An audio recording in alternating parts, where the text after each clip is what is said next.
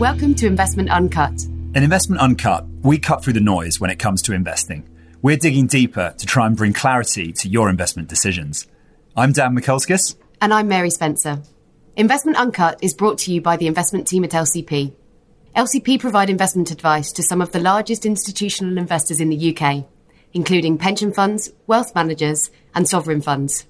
Find out more at lcp.uk.com. So this week on Investment Uncut, we're delighted to welcome Ben Seager-Scott, Head of Multi-Asset at private wealth manager Tilney. Ben, welcome to the show. Thanks for having me. Hi, Ben. Before we start with the meat of the discussion, could you just tell us a bit about what Tilney does and particularly your role within Tilney? So Tilney is a large wealth manager. We've got lots of different services, discretionary management for individuals, all the way through to an execution-only platform where investors can come and invest themselves. And we've got on the order of 25 billion under management, probably around sort of 100,000 clients at varying different levels. My role as head of multi-asset, actually it encompasses a huge range of different areas, but really what I'm there to do is try and develop and then deploy the house investment strategy. So that's all the way from macroeconomics, setting our asset allocation, picking instruments, be those funds or stocks, through to portfolio construction for some of our sort of flagship fund-to-fund ranges. So it really encompasses absolutely everything. Indeed.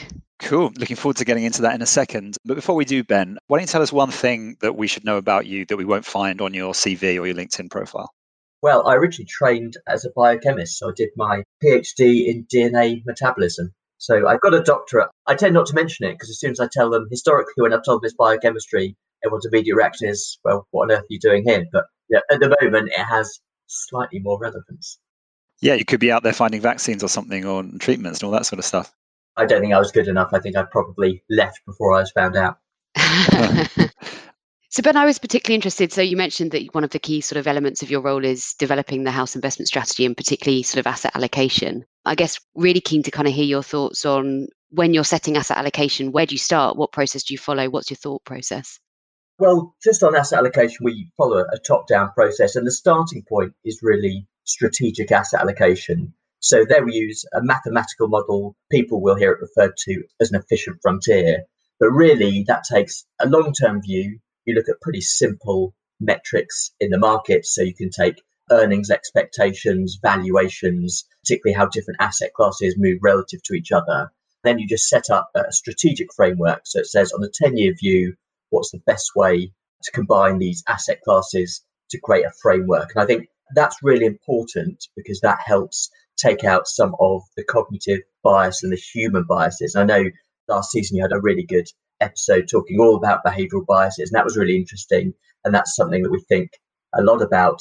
Starting with that framework helps to eliminate a lot of those initial biases. And then off that framework, then we do our tactical allocation. So that's myself and various teams and committees. Then we look at what's happening in the here and now, try and look at monetary policy, what are central banks doing, what are governments doing, what's the environment today, and we tilt that strategic framework. So it's sort of got those two distinct phases, but the most important point is that deep mathematical basis is our starting point. And presumably, you said you got a huge range of clients. So presumably you're trying to come up with a range of different asset allocations to match different sort of risk levels. Is that what you're trying to do?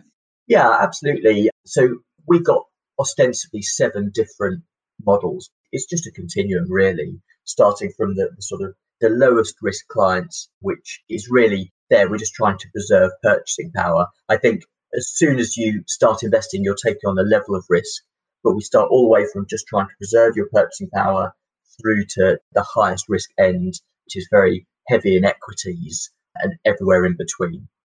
Even preserving purchasing power has got much tougher recently, hasn't it, with real yields where they are? There was a time when you could invest in gilts and do a pretty good job of that, but I suppose that must have challenged you a little bit at that end recently.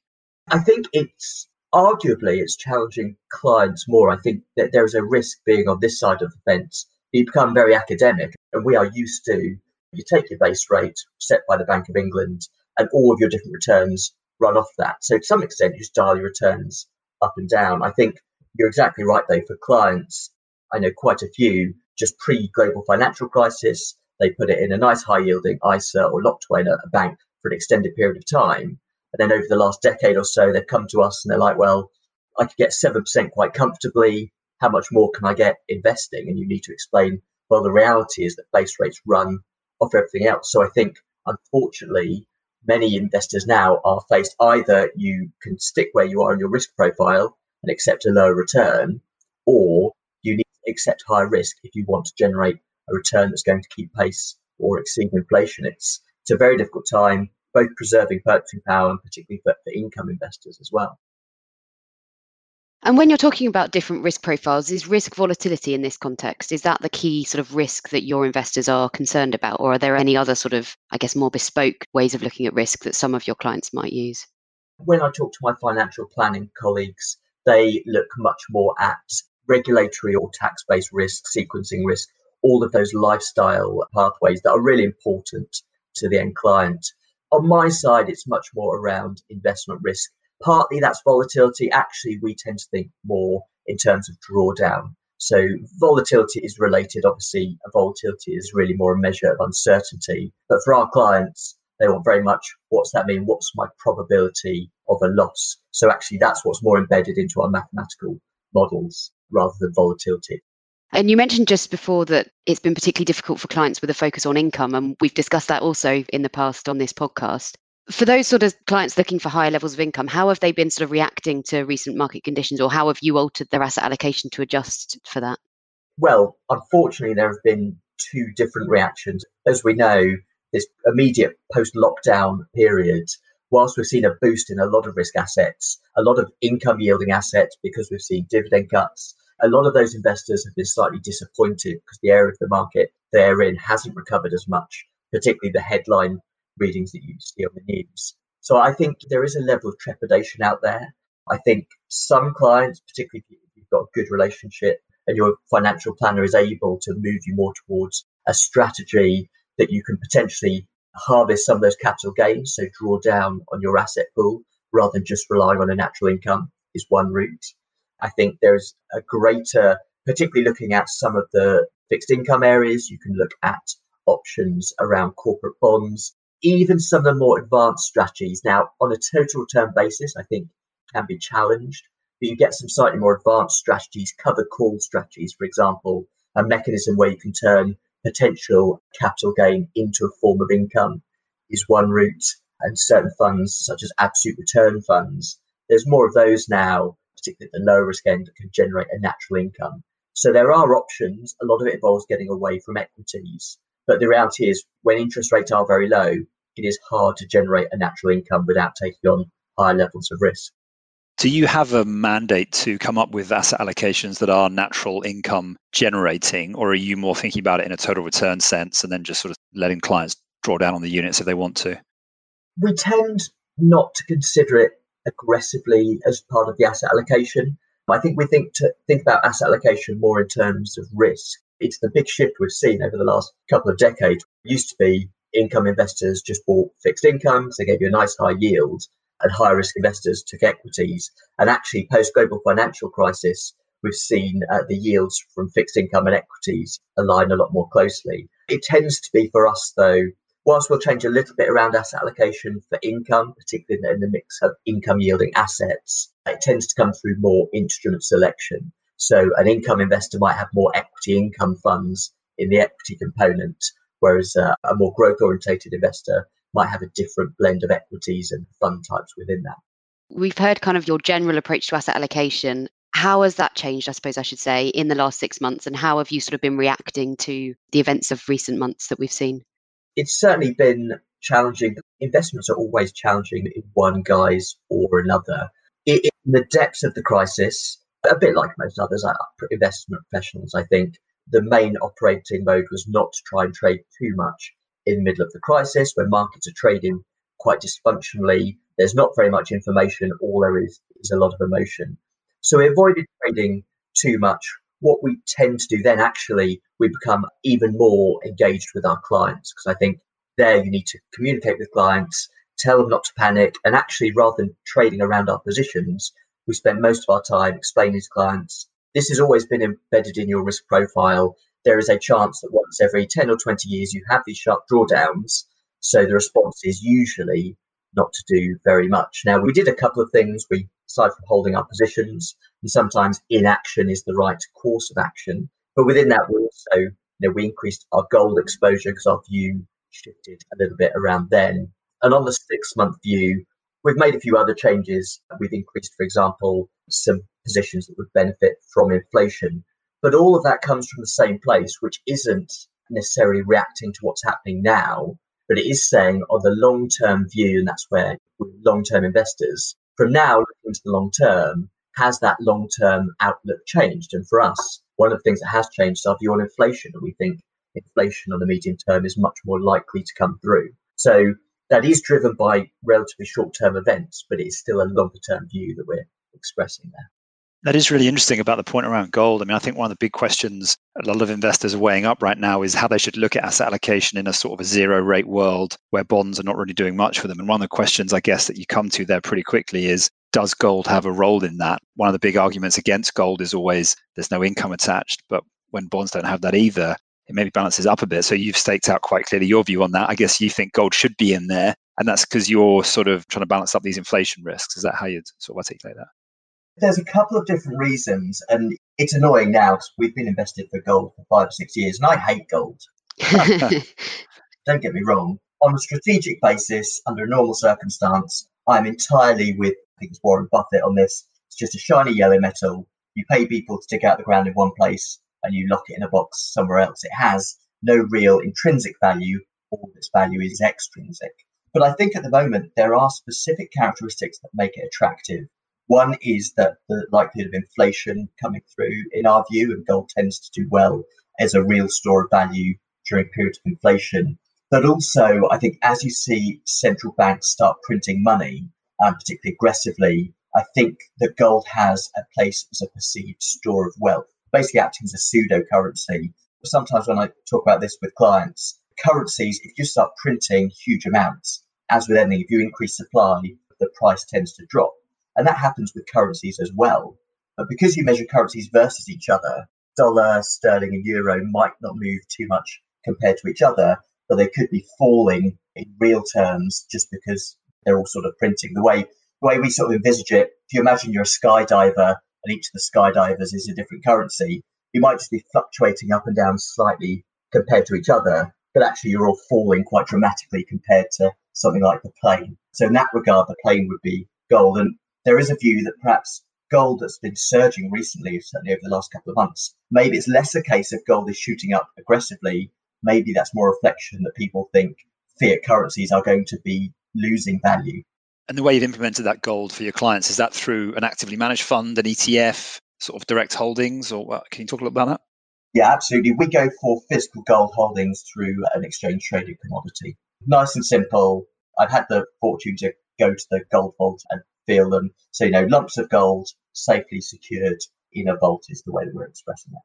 So when you talk about things, I mean, you've talked a lot about how you're aiming to preserve value in real terms. And so clearly there's a big risk for your clients that inflation runs away with you and their portfolio, maybe as it sat before you made some tweaks to it, wouldn't hold up very well. When you're communicating that sort of risk to clients, because it's not necessarily the risk of a big drawdown that you expect if you're holding equity investments, how do you communicate that sort of element of risk to your clients? I mean, do you do sort of scenario testing? Do you have phone calls and talk them through, or how do you go about that process? Our relationship managers will often tailor it specifically to the client. In the background, we do things like scenario testing, but I think scenario testing is a useful tool. But the problem is the scenario you test against almost never happens again. You either take historical examples or a guess, and I suspect there's only a handful of people globally that modelled a global pandemic. I think we try to keep it relatable to clients. And I think if you explain it to them, understand that particularly older clients who are used to periods of much higher inflation, those that lived through the oil shocks and inflation shocks in the 70s, remember, and I think it's almost more a case, you show on a chart the purchasing power of a pound over the last 20 or 30 years, and just because it hasn't been around before doesn't mean it can't come back. I think we talk about Sony Walkmans quite a lot and how they're $150 when they first came out 40 years ago, and that's like $500 in today's money. And if you don't do anything about it, you've lost 2/3 the value of your assets. So that's our starting point. We talk about the long term. We talk about returns, real returns, so after inflation. Then we talked through the reasons that we are worried about inflation coming through, monetary policy, government actions. We've talked a lot recently about earnings becoming less efficient. If you look at the last decade, companies have all been about let's maximize earnings. That's led to global supply chains, quite fragile. And now everyone's realizing maybe fragile supply chains aren't all that great. If you make them more resilient, that probably means that you're not going to get some of these disinflationary pressures coming through. So we talk through at length those sort of areas. We write quite a lot of articles and newsletters, really taking people on our journey and trying to say in advance, here's what we're thinking, here's the reasons. And that's generally the route.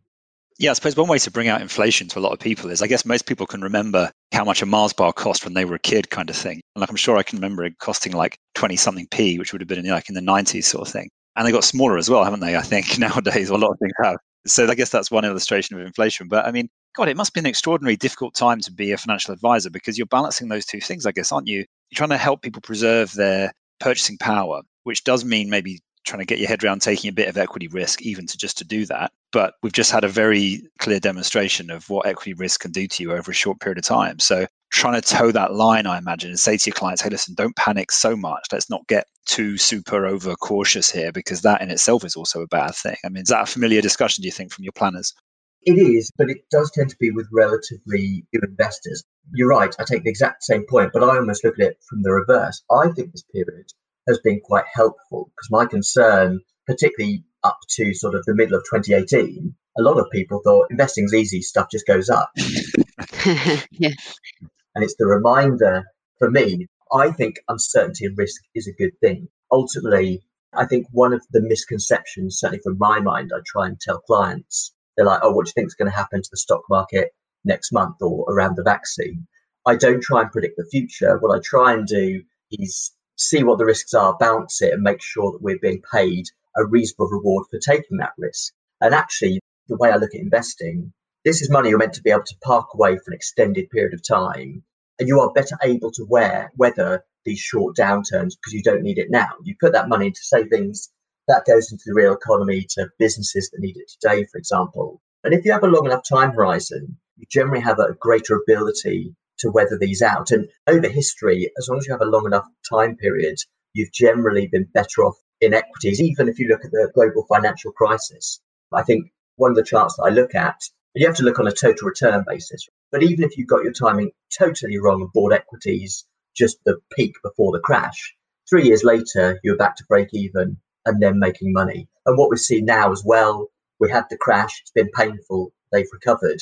You just need to make sure that you are focused on your time frame and your risk profile. And rather than worrying when markets fall, you should be thinking, yeah, this is the risk that I'm being rewarded for in the long term, and I need to be able to weather this out. And people say, do you think there's a crash coming? It's like, these things are unpredictable and unknowable. If there was a market crash in the next 12 months and you would be put in serious difficulty because of that, actually you need to go and have a look at your risk profile. But actually, if you don't need it in that time frame and you're willing and able to take that risk, that's the time to run through it. And that's why we spend a lot of time coaching clients, particularly through March and April, saying this is exactly what we talked about. This is in our models. Actually, the 12-month drawdown was inside our thresholds for what might happen in 1 year in 20. So this is painful, but this is a normal part of the cycle. So I think that's actually a refreshing way to view these things.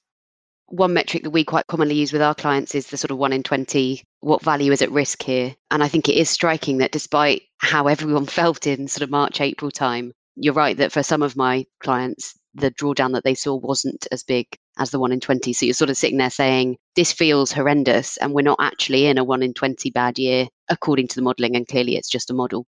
Exactly. And I think actually that helps a lot of clients because, like I talked about at the top, we've got, similar to you, the mathematical models. And if anything, it shows even with this extreme event, actually the modelling held, and broadly what we would expect to happen in this sort of scenario has come through. And I think that helps give people confidence in the process. Ben, do you think that behaviour has improved over the years and over the last couple of decades, perhaps, among households who are advised? I mean, I say that because I guess there's this traditional sort of cliche of the kind of individual personal investor who sort of panics and dumps all their shares at exactly the wrong time kind of thing. And I've been wondering if that is getting a bit outdated because more and more people now are advised by likes of yourselves and other big firms who are much more focused on ongoing advice rather than just selling people stocks, basically, which back in those days, there maybe was more of an incentive just to get people to buy or sell, whereas the model has really changed, hasn't it?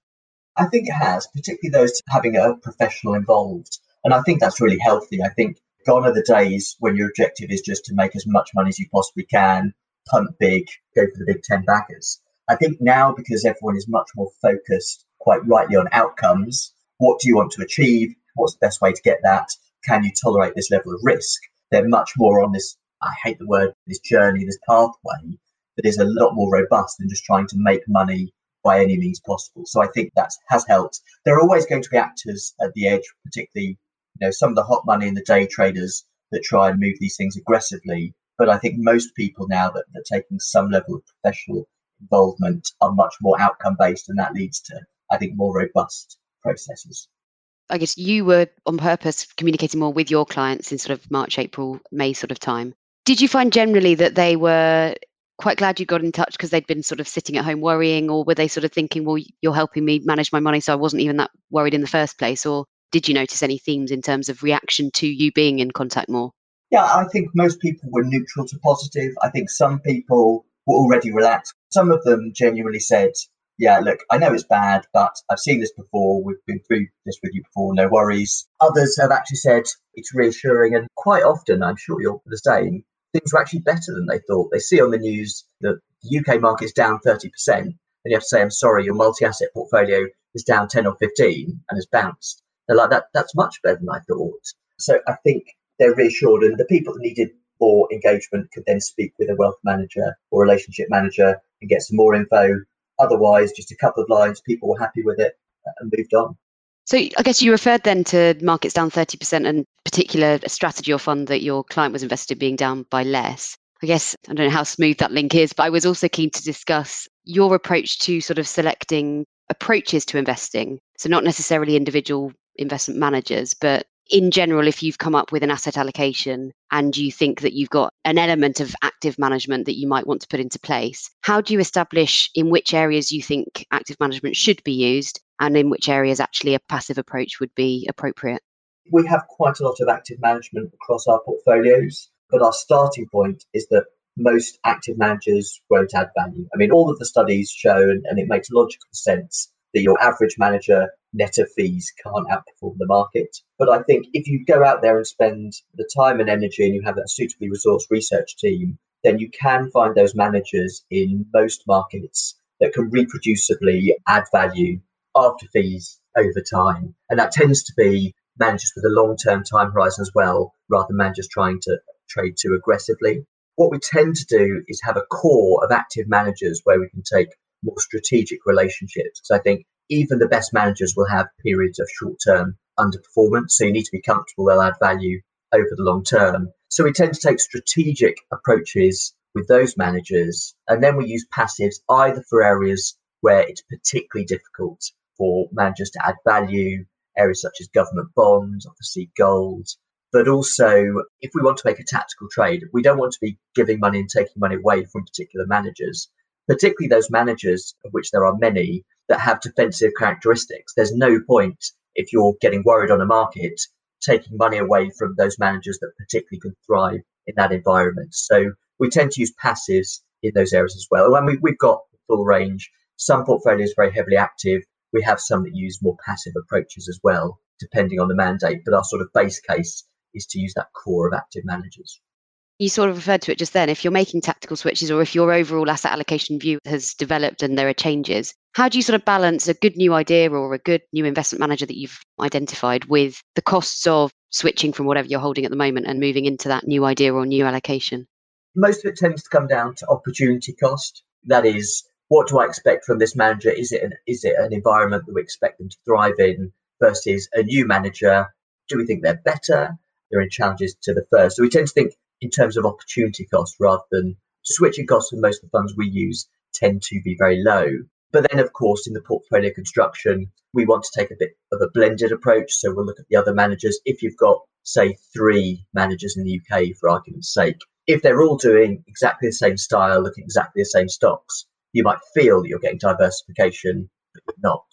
Whereas if one tends to do better when sort of more value-y stocks are doing well, another's better perhaps in a more growth area, to use a very simple example, then we look to blend those two. So we look for complementarity as well as opportunity cost, really. And when you're sort of replacing things in the portfolio, and I guess that's always a tough one to do. I mean, I think I read somewhere recently saying it's tough as an investor to know when you're being stubborn or when it's right to be holding on to your convictions, right? I mean, how would you reflect on some of the tougher decisions that you've taken in your portfolios over the years? I don't know whether that's to part ways with a manager, a particular style, a particular asset class, any sort of lessons that you've learned on that? With a manager, I think it pays to set out your expectations at the start. So when we have our investment theses, it's what do we expect, what areas do they thrive in, and what conditions would challenge them. And then rather than saying, is this manager doing well or badly, it's okay, is it performing in line with the expectations or not? If we leave a manager, that's normally because what they've initially said they'd do and what their whole thesis is built upon, they've moved away. And that makes it easier for us because we can say they're no longer meeting our expectations. In terms of asset allocation and what I've learned, investing is all about this blend, I think, between the mathematics and the quants and what the numbers tell you, but also behavioral finance, the fact that it's not a computer doing this, it's millions of individuals making individual decisions. And as I think it was Keynes said, the market can stay irrational longer than you can remain solvent. So I think if you've read The Black Swan, a brilliant book, and that advice is you might have an intuition or an idea, maybe say my thought, my instinct is to go all the way over here, the computer model says go all the way over here, and maybe just go halfway. So I think overconfidence is one of the most dangerous things. I think you need some way of mitigating against that human bias and really having a group of peers to road test your ideas against to make sure it makes sense. Cool. A couple of great points there. So, Ben, we're pushing up against time. So really great chat. What would you say is the one thing that you want listeners to take away from this? I think I'd like listeners to come away with the idea that to be a successful investor, in my mind, it's about focusing on your outcomes, keeping a cool head, and keeping a long-term time frame. Nice. Cool, calm and collected. Excellent. Easier said than done, I suppose, though, of course, as always. But that's where advisors can come in. And Ben, on a similar theme then, what do you think is the most underappreciated thing about investing? Oh, well, linking to my previous point, I think it's not about trying to get all of your short-term decisions right and basically second-guessing a whole bunch of binary outcomes. It's about time and compound interest and really letting those two do the heavy lifting for you. Fantastic. Good link between the two answers there. I like it. Before we leave you, Ben, do you have any recommendations for the listeners? Books, TV, film, podcast, anything like that? I've got dozens, but I'll keep it focused. And since this is a podcast, as well as recommending my own podcast, the Tilney Investment Podcast, if I can. Of course, we'll put a link to that in the show notes. Absolutely well worth checking out. I mean, I really love podcasts. I'll give three, but there's one per emotion. I've just started listening to Simon Thomas's Life Interrupted, and that's brilliant. Simon lost his wife to cancer, sadly, a couple of years ago. But there interviews other celebrities who have gone through tough times. It's about development and how you manage through these tough times and come out stronger. And it's really interesting. That might be a bit hard going, though. So the other one I'd recommend is Cautionary Tales by Tim Harford. It's a BBC production. Loads of great bedtime stories for adults that they talk about. And I find that really interesting. But if you just want to switch off, I think there's few things better than No Such Thing as a Fish, just done by the L's behind the QI show. So all those fact checkers. It's brilliant. It's excellent comedy. Really good switch off podcast, that is. Fantastic. I have a long drive coming up this weekend, so I'll be sure to check out that one. Yeah, my podcast listening is generally a little bit on the more heavy side, so something lighthearted would be great, actually. So I'm going to check out that comedy one. I have listened to Cautionary Tales as well, so that is a really good one. I enjoyed those. So we'll put the links to all of those in the show notes. I think it's a brilliant running podcast. That's definitely my one to run to. Ben, it's been a great conversation today. Thank you so much for your time. Really enjoyed it. Thanks, guys. That's all we've got time for this week on Investment Uncut. Really hope you enjoyed the show. Join us again next week for another episode. Thanks.